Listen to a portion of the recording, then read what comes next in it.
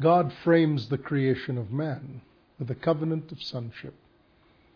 And in the fullness of time, he pays the price that he's sworn to pay before the foundations of the world. He pays that price at Calvary. On the day of Pentecost, he sends his Holy Spirit, who brings men into sonship, spirit to spirit. And so Romans 8 at verse 14 specifically tells us how he accomplishes this eternal purpose known before the foundations of the world. In this specific language, it is stated. In Romans 8 at verse 14, he says, "For you did not receive a spirit that makes you a slave again to fear."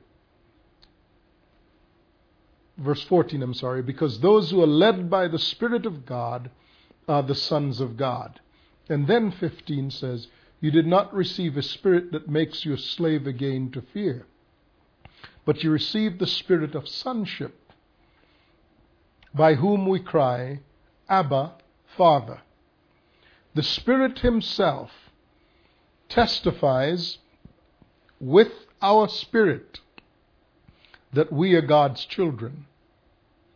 Then we are heirs, heirs of God, and joint heirs with Christ, if indeed we share in his suffering, in order that we may share in his glory. So we become a son when the Spirit of his Son comes in and fellowships with our spirits. Eternal purpose, planned in the mind of God before he created man, that eternal purpose is now fulfilled when one is born again of the Spirit. There is therefore now no condemnation to those who are in Christ Jesus, who walk not after the flesh, but after the Spirit, because there's a law that is operative at this point. The law of the Spirit of life in Christ Jesus sets us free from the law of sin and death. Now, what I'd like to do is backtrack on our journey and look at something that has come in to steal the reality of our sonship. Come, if you would please, to the book of Exodus, the 19th chapter.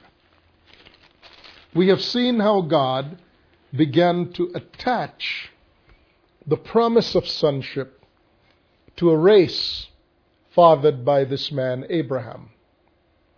At the same time, we see how God begins to define the nature of sonship through this Old Testament priest known as Melchizedek. Melchizedek and Abraham then are bound together. One speaks of the status of sons, and the other speaks of the character of sons. The status of sons is spoken to through the person of Abraham. The character of sons is spoken to through reference to Melchizedek. In the fleshly lineage, then, man becomes inheritors of the promise through Abraham. Abraham is the one to whom God attaches this promise. And one becomes identified as a son of God, not so much by relationship in that sense to Abraham, but by identification with Melchizedek. In short, the character of a son of God is identified with the person of Melchizedek. The promise of sonship is identified with the person of Abraham. Now, as God begins the process of attaching this promise that he has made to mankind, he begins with Abraham. And he takes Abraham for a walk under the night stars, under the night sky. And he tells him to look up. And as Abraham looks up into the fathomless reaches of the universe above his head, spreading out literally in all directions, God tells Abraham that as numerous as the stars of the heavens are, so will be his generations in number. And then he tells him that in his seed, in Abraham's descendants, God would fulfill this promise that he made to himself of creating from the human race a race of sons. So in thy seed, God says to Abraham, all the nations of the earth will be blessed. Now, Abraham's descendants in the flesh are the Jews. And they are in Egypt for a period of close to 400 years. They're being brought out of Egypt, and God brings them to Mount Sinai. And here is where we meet up with them, Exodus the 19th chapter. In Exodus 19, God brings Moses up to the mountain, and God says this to Moses, verse 3. Then Moses went up to God, and the Lord called to him from the mountain and said, this is what you are to say to the house of Jacob, and what you are to tell the people of Israel. You yourselves have seen what I did to Egypt, and how I carried you on eagle's wings and brought you to myself. Now, if you obey me fully and keep my covenant, then out of all the nations you will be my treasured possession. Although the whole earth is mine, you will be for me a kingdom of priests and a holy nation. These are the words you are to say to Israel. Now, God brings Moses up to the mountain and tells him what his intentions are for the people assembled at the mountain that day. God tells him, go and say to them, if you will obey me fully, and if you will keep my covenant, then out of all the nations, although the whole earth is mine, you will be for me a kingdom of priests and a holy nation. But ask yourself this question. Is this what they ended up having under the law? Did they become a kingdom of priests and a holy nation? Of course not. They had, instead of an entire nation of priests, there was only one tribe who were the priests, the tribe of Levi. The rest of them were not priests under the Mosaic covenant. So, they didn't end up with that God promised them. Now, but before we get into that, look at this again. God says, if you obey me fully and keep my covenant. What covenant? This is Exodus 19. The covenant that is recorded, the Old Testament, is Exodus 20. Exodus 20. But God says, if you'll keep my covenant. What covenant? Someone may say, well, wait, forbear. God is speaking in anticipation of a covenant he's about to create. He knows that, and whether they know it or not, God's about to create a covenant. So he's saying to them, if you will keep the covenant I'm about to create. Nonsense. That's not true. And it's not true for two reasons. The first is, the covenant that they are promised is not the covenant of Moses. Specifically because God promised them this: if you will obey me fully and keep my covenant, of all the nations you will be my treasured possession. Though the whole earth is mine, you will be for me. This is the covenant God offered to them. You will be to me a kingdom of priests. That's a royal priesthood and a holy nation. Now that's the new covenant. That's the covenant that we have in the New Testament. You could hear Peter saying, for you are a royal priesthood, a holy nation, a people for God's own possession. That's not the covenant that they end up with. How do you know that? Well, because number one, there's only one tribe of 12 that's comprised of priests. That's the tribe of Levi. God says you'll be a kingdom of priests. That the whole kingdom, the whole lot of them, would be first a kingdom, then they would be priests, all of them. Were they not already a kingdom? No, they were not a kingdom. They were slaves. They were the descendants of Abraham, recently set free from Egyptian slavery. They were standing there at Mount Sinai, newly escaped from slavery. Now, so the first observation relative to the point that the promised covenant here was not what they ended up with, was the fact that they were all supposed to be priests. The second thing is that they were supposed to be a holy nation. And nothing like that ended up being the case. Hear the words of the Lord to the prophet Isaiah. In Isaiah chapter 1.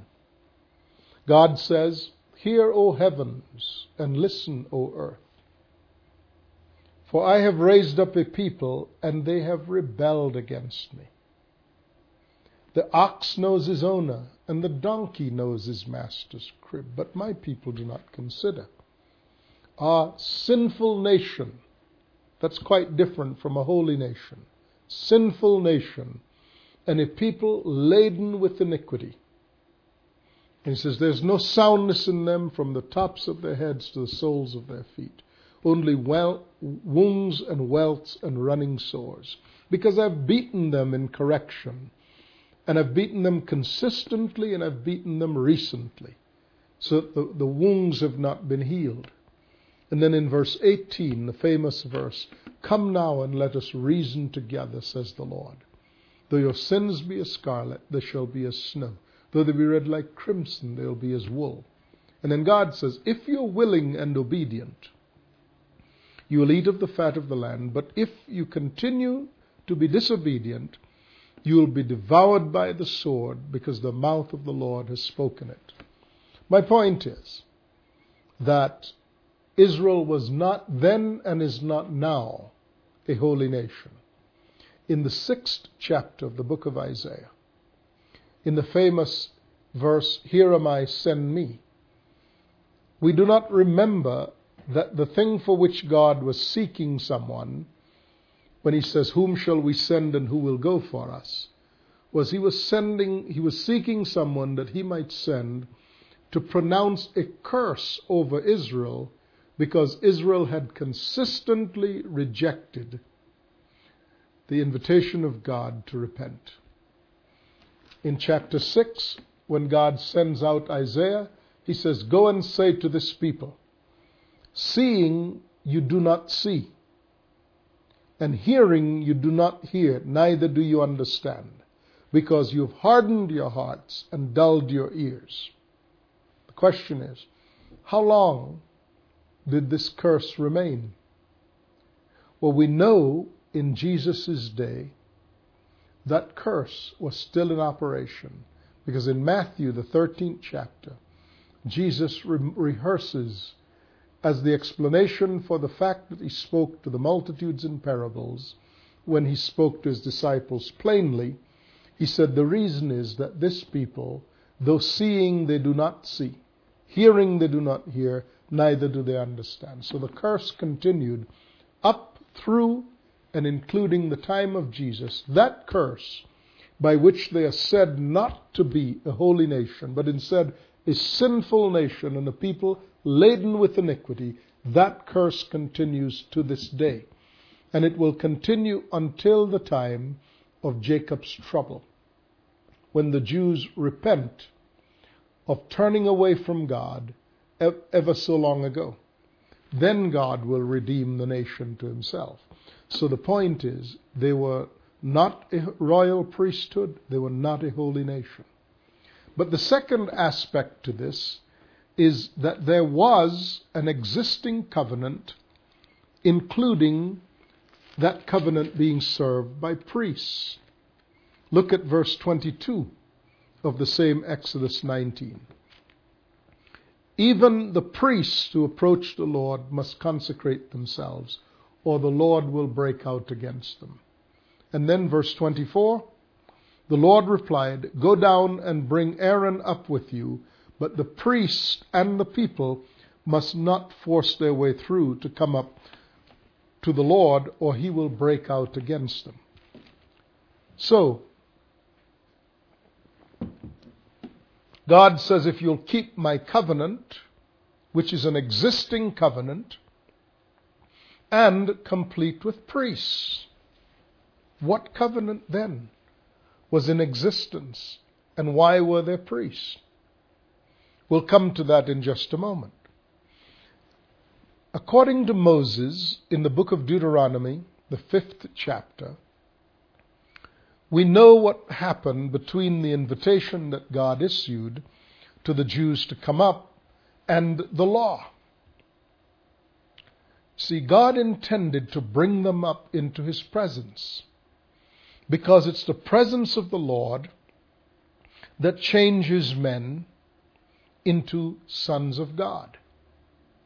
In the book of 2 Corinthians, the 3rd chapter, we are told that the ministration of death, written and engraven in stones, though glorious as it was a fading glory, to be surpassed by the ministration of righteousness.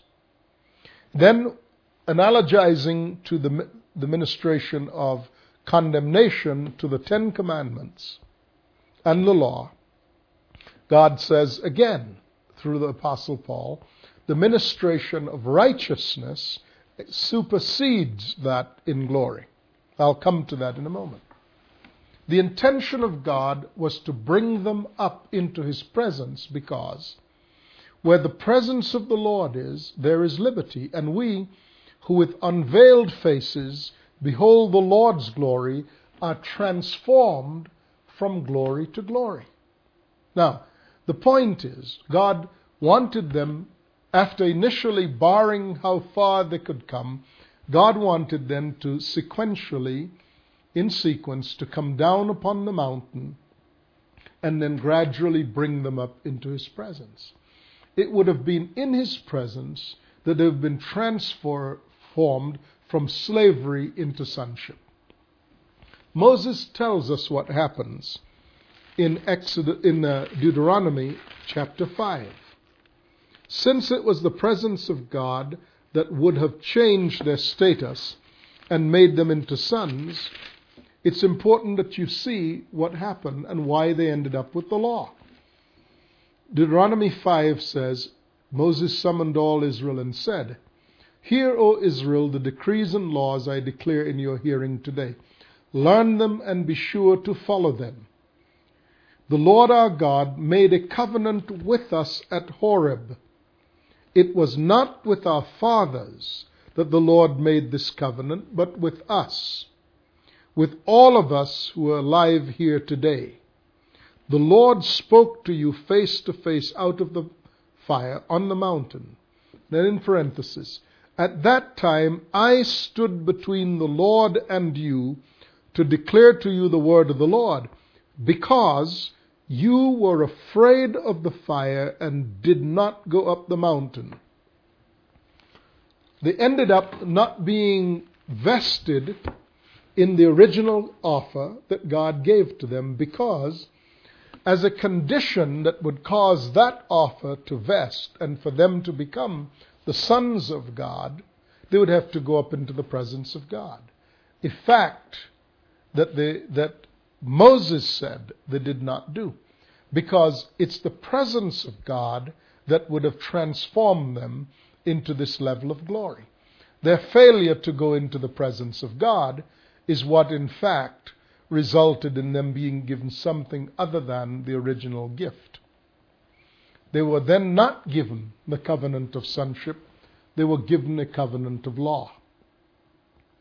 Now, here is what the law did. When they turned away from God, God had already sworn on oath to himself that he would make Abraham's seed the beneficiaries initially of this covenant, the covenant of sonship. They rejected that offer, and so God continued to look for a people who would receive this offer. The fact that they did not want this offer did not mean that God abandoned the whole plan to have sons. He simply moved it over to a different expression, because God had already sworn on oath to himself that of this creation that he had made, he would have sons. So when that offer failed, because the people to whom it was offered did not accept the offer, God positioned himself to fulfill his promise with himself, but to do that beginning right where the people were. So he gave them a law. The law had certain particulars to it. God promised that by the law he would make them into a nation. Not a holy nation, just a nation. That God would give them that protection against their enemies. First he'd make them into a nation, then he would protect them as a nation, then he would protect their economy, and finally he would give them health. He'd protect them in their health, in exchange for which they would agree to abide by the terms of the law. Because when the law worked its way through, it would produce the seed. And God would have spiritual sons through this seed of God, through Abraham. It's important that you note that the covenant that God had with Abraham, he had with himself, and made Abraham the beneficiary. Moses said that that's not the same covenant that God enacted. Moses said, it's not with our fathers that God made this covenant, but with us who are alive here today. Now, what I want to do is to continue this discussion to show you the difference between what God offered to Abraham and then to the Jews on Mount Sinai and what they ended up with. Now, God offered the Jews these 4 conditions. I'll make you a nation. I will protect you as a nation. I will protect your economy, and I'll protect your health, in exchange for which you will obey the laws I'm about to give you. Now, in doing so, God became the party of the first part, and the Jews became the party of the second part. You can readily see what would happen.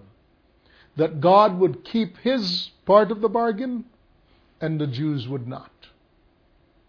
Now, when God would keep his part of the bargain, he would confer a benefit to the Jews which they would be entitled to only if they kept their part. The fact that it was predictable that God would keep his part and the Jews would not keep their part would mean that under the law you would have a benefit received without the price being paid. That makes you a debtor. If you receive any benefit for which you have not paid but you have a duty to pay, then you become a debtor under the law. We will look at the matter of how being a debtor under the law makes you a slave and keeps you from being a son when we come back to the next broadcast. But for now, let's look at the 4 things God gave. Number 1, in the laws, God established property law, contracts, torts, family law, and the like. He made them a nation, like he said. Then he kept their enemies from them. Then he protected their crops and their herds, and he also protected their health. God was faithful, like he said.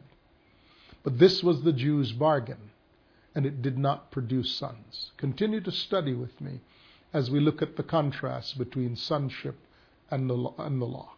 I'm Sam Solon. God bless you, and I'll see you again. Bye-bye.